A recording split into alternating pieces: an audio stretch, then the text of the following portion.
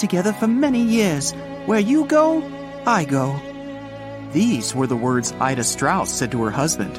One of the richest women on the Titanic didn't end up in a lifeboat. Ida chose to stay behind with her beloved Isidore.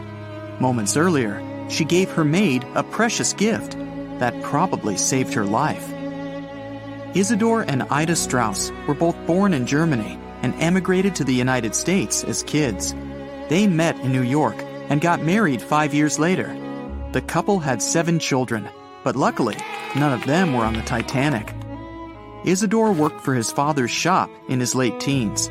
Then, he started a china and porcelain business with his brother that grew into the glassware department at Macy's. Eventually, the brothers took over the entire department store and became multi-millionaires.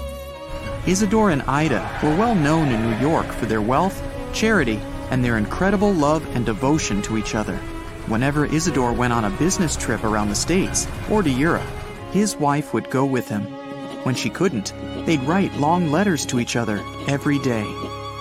The couple visited their native Germany every now and again, too. In 1912, they escaped the bone-chilling New York winter and headed for Europe. By that time, they'd already been married for 40 years. They mostly spent time in sunny southern France and also stopped by Isidore's hometown. In early April, it was time for them to sail back home to New York. They normally traveled on one of those huge German liners they had back then. This time, though, everyone was talking about the new luxury liner, the RMS Titanic. They couldn't resist it and immediately bought up some sweet first-class tickets. On April 10th, they boarded the newest ship of the White Star Line. This was going to be great. Ida and Isidore scored one of the 39 private suites at the top of the ship. The tickets cost around $100,000 in today's money.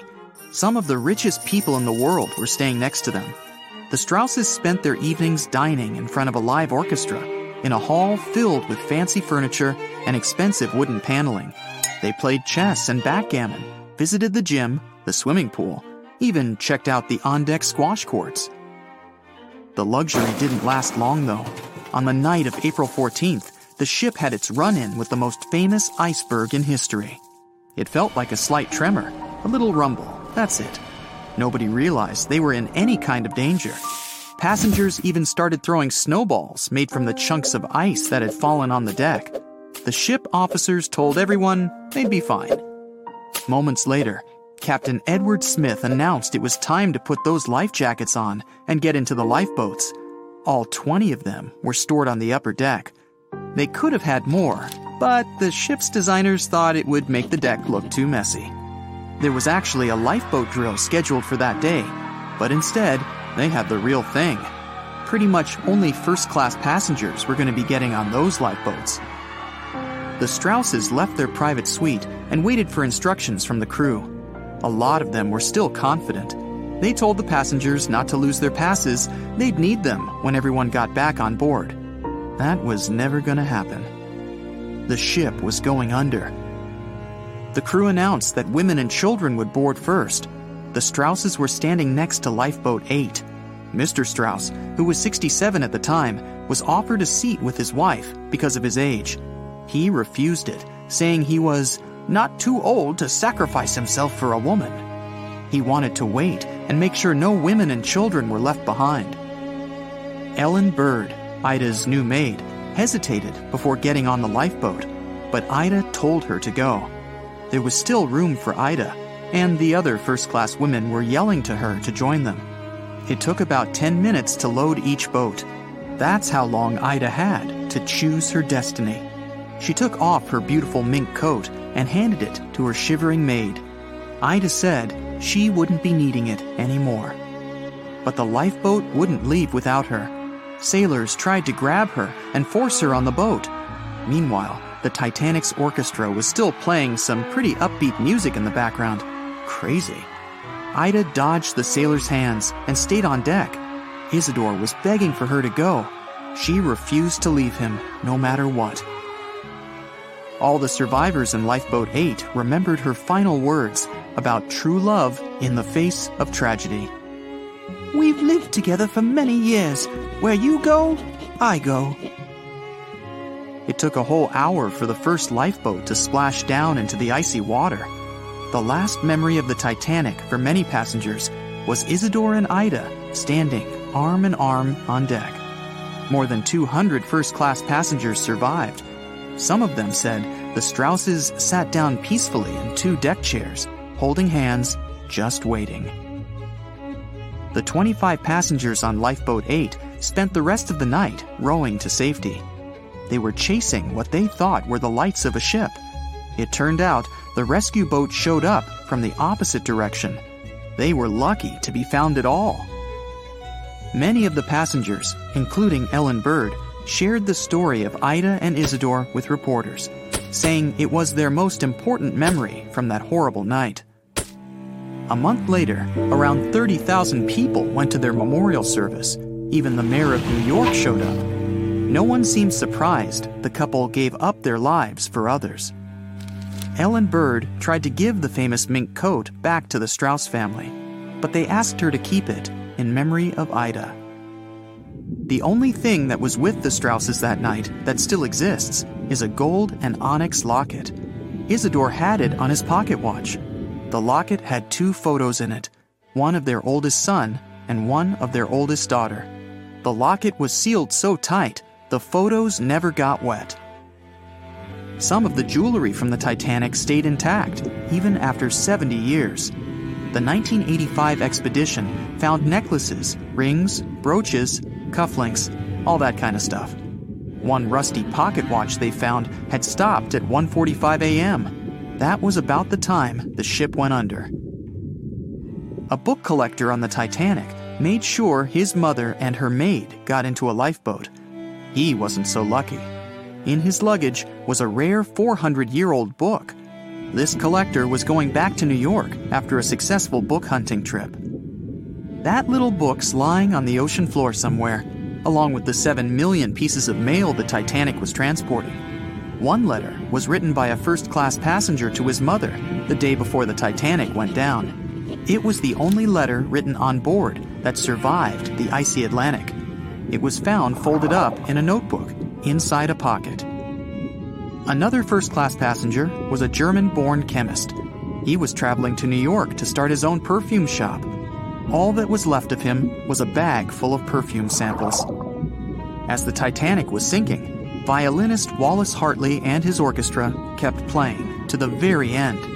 When Hartley realized he wasn't going to make it, he decided to save the most precious thing he had, his violin. He put it in a leather bag so it would float. 10 days later, they found the violin, damaged by water. His fiancée kept it, and years later, it was sold at auction for $1.7 million. It's still one of the most important Titanic artifacts. The 5 grand pianos on board weren't so lucky. They're still down there somewhere. Divers did manage to recover one piece of sheet music, though. It was a song from a Broadway play. It was still readable, even after more than 70 years underwater. The only car on the Titanic would probably be worth millions today. The Renault CB Coupe belonged to a first-class passenger, William Carter. Obviously, it didn't survive. Carter and his family did survive that horrible night and even submitted a $5,000 insurance claim on the car. Well, it was brand new and all. There are lots of famous mysteries that you can explain now if you carefully study the details. The tragedy of the Titanic, for example. Anyone can recreate a picture of that night and build a map of those terrible events with all the information available online now.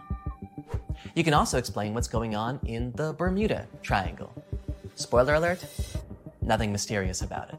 Missing trains, time-traveling planes, strange black holes in the desert, spooky sounds, visual anomalies. You may not find the answers to all these riddles right away, but if you apply some critical thinking and a whole lot of dedication, you can eventually gain a better, more practical understanding of what exactly is going on. So, I'm now going to tell you about the disappearance of Martha Wright. But this story is not like all the others I just mentioned. This mysterious and creepy puzzle is almost impossible to solve. There are no leads, no clues, no theories that make any sense of it. This is one of those cases that can really make you feel clueless. Pun intended. But regardless, I'll still try my best to explain it to you. So, let's look at this story from the very beginning and try not to miss even the tiniest details. The year is 1975. Jackson Wright and his wife Martha Wright are going by car from New Jersey to New York. It's a little hot inside the cabin, so Jackson turns on his AC. The road they're on leads them into the Lincoln Tunnel. They're driving in there, slowing down a bit. After a few minutes, Jackson starts to wipe the windshield, holding his hand on the wheel. Some condensation has accumulated on the glass because of the unstable conditioner. The rear window is also slightly fogged up, so Jackson slows down and then stops the car. There are no other vehicles in the tunnel. Jackson takes 2 rags out of the glove compartment. He gives one of them to Martha and asks her to wipe the rear window. His wife is moving into the back seat to remove the condensation. She doesn't leave the car. Jackson wipes the front window for a few seconds, turns to Martha, and can't find her. She's vanished. All the doors are closed.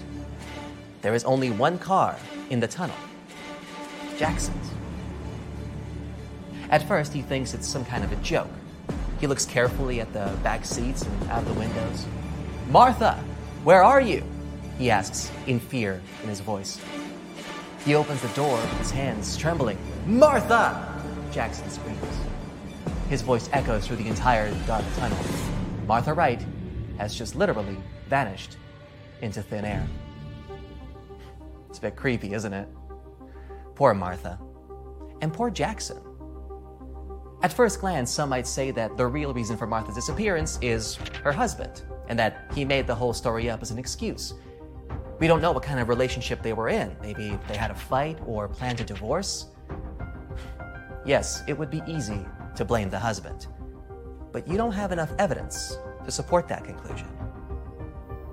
Immediately after the disappearance, Jackson contacted the police. An investigation began. Detectives interviewed people passing by the tunnel that day. They carefully studied all the streets, alleys, and even the nearest basements. Of course, they didn't ignore the possibility that Jackson was guilty, but they couldn't find any evidence to that effect either. It almost seemed like Martha didn't exist at all. Jackson loved his wife. He couldn't get over the fact that no one could explain her disappearance. The police certainly couldn't find her.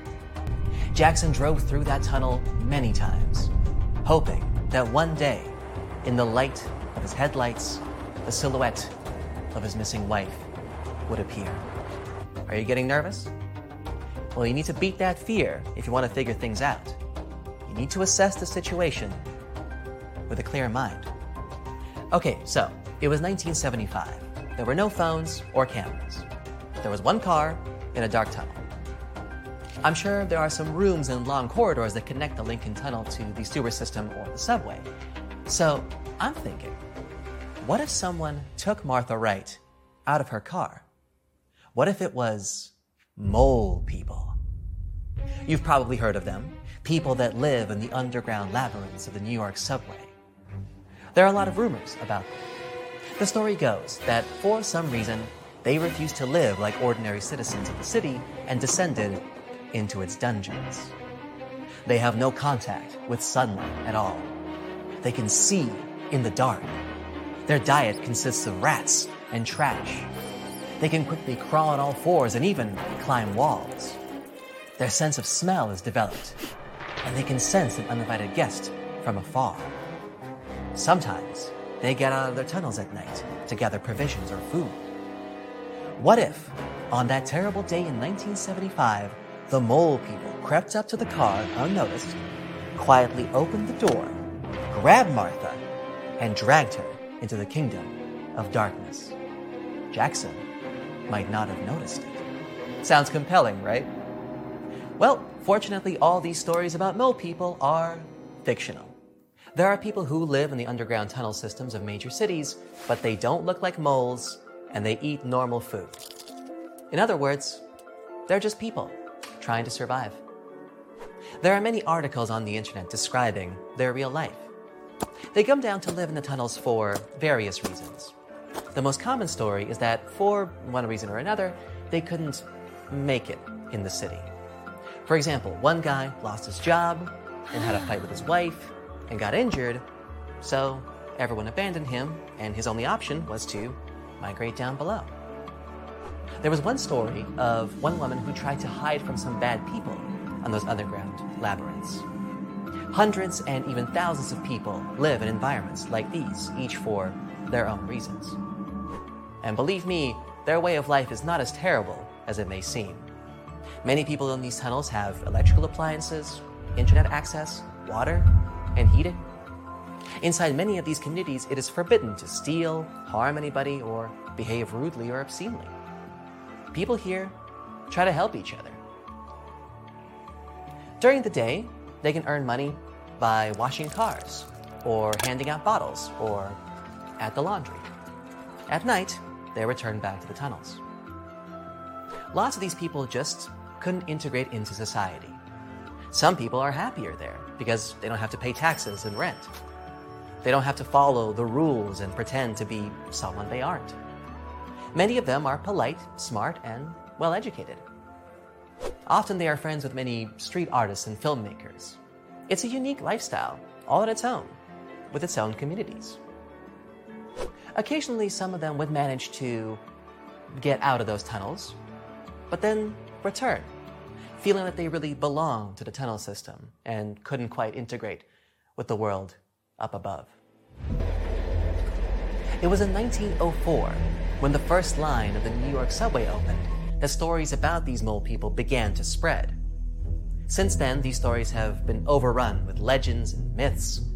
The city's residents thought that the tunnel's inhabitants had created secret societies with their own system of rules and laws, infrastructure, and the division between poor and rich. Few people ventured down there to check. But in the late 90s, more and more journalists began to conduct investigations about these mole people. Eventually, the myth was debunked. But who knows? Maybe in the 1970s, there were many dangerous people among the tunnel inhabitants. Honestly, I can't believe that they managed to pull Martha out of the car and into the tunnels without Jackson noticing. For one thing, she would have screamed or tried to kick loose. Plus, all the car doors were closed. So, as far as theories go, this ain't it. Okay, then let's keep looking. We have the car, the AC, the tunnel, the sunny weather. All right, let's look at the tunnel again. It seems to me that something is wrong with it. Something in the story doesn't quite add up. If we look at the maps and traffic data, we will see that many drivers use the Lincoln Tunnel daily. I'm sure it was just as popular in the 1970s. So how is it possible that Jackson and his wife were the only visitors to this tunnel in the middle of the day? They were driving in it for a few minutes, then stopped to wipe the windows. And not a single car passed by during that time. The tunnel wasn't closed or under repair. Jackson wouldn't have been able to get there if that weren't the truth. People walk through this tunnel in any weather. They hide here from the rain and heat and use the tunnels like a little shortcut. You can meet anyone there, at night, early in the morning, and in the afternoon. Why didn't Jackson see anyone? All right, we're getting nowhere with this. Let's look at this story from a different angle. Where were Jackson and Martha coming from? Where exactly were they going? To visit friends? Maybe their relatives? And who exactly were they? That's something we ought to know, right? And luckily for us, that's exactly where the most interesting part of the story actually is. As it turns out, there is no information about this married couple on the internet. You can check phone directories, databases, marriage registrations, and other sources, but you won't find Martha or Jackson right. You won't find their friends or relatives. That's strange, but what about the police? The case of the disappearance of Martha Wright is quite famous after all. Some big newspapers wrote about it. Perhaps someone's even covered it on TV. But if you search for it, you will soon find that the information about Martha Wright is basically the same on all websites. It's a small column without any additional information. If you search on Google Books, you'll find one result: a book describing mystical tales with no evidence. Reading it, it really just feels like someone just took all of the world's most famous urban legends and put them together on one page. Well, there you go. Looks like we found our answer. Martha Wright didn't disappear because she never really existed. But don't give the credit to me. I'm not the genius who solved this. To find the answer, I visited the greatest detective community in the world, Reddit users. They solved the mystery of Martha's disappearance long ago and shared it with everyone. Okay, here's a rhetorical question. Why did reputable newspapers publish an article about Martha Wright? And this wouldn't be the only time either. This story is similar to another famous case about a young guy who was walking through a field near his farm and just vanished into thin air. His family and friends saw it with their own eyes. This story appeared in several films and TV shows about mystical phenomena without any evidence or details. What's the point of making it up? Well, to sell copies. People like these kinds of riddles. People can be strangely captivated by the prospect of the unknown. One of the most popular fake mysteries was about the Pan Am Flight 914. This plane took off in 1955 from New York and then disappeared from all radars. It was supposed to arrive in Florida a few hours later, but it landed at the airport in Venezuela 37 years later. Another case, 1954. Santiago Airlines Flight 513 took off from an airport in West Germany. The plane was due to land in Brazil in 18 hours. There were 88 passengers and 4 crew members on board. The plane disappeared from the sky and from the radar. Air traffic controllers tried contacting the pilots but didn't receive any response. 18 hours later, they called the airport in Brazil. Those dispatchers couldn't confirm the plane's landing. They couldn't contact it either. The plane did eventually land on October 12, 1989. It was in perfect condition, but none of the passengers had survived. These stories seem unrelated to each other, but they do have 2 things in common. First, you won't find a list of passengers or employees. You'll also find that those dispatchers from the 50s and 80s didn't exist either. Second, you'll find that both of these stories were actually published in the same newspaper, one known for its tall tales and fake news. Once again, there is nothing mystical about these cases. But we have gotten to the truth, and now we know a lot more about how to evaluate information critically. The next time you hear about some girl seeing a flying monster near a rock festival or some guy disappearing from his pool, don't just believe it right away. Try to study the details. Check the sources. As a rule, these kinds of fantastical stories fall apart if you look at them just a little more closely. The real world is complicated and mysterious, but it is by no means impossible to understand. You just need to think critically and pay attention to the details. That's it for today. So hey, if you pacified your curiosity, then give the video a like and share it with your friends. Or if you want more, just click on these videos and stay on the bright side.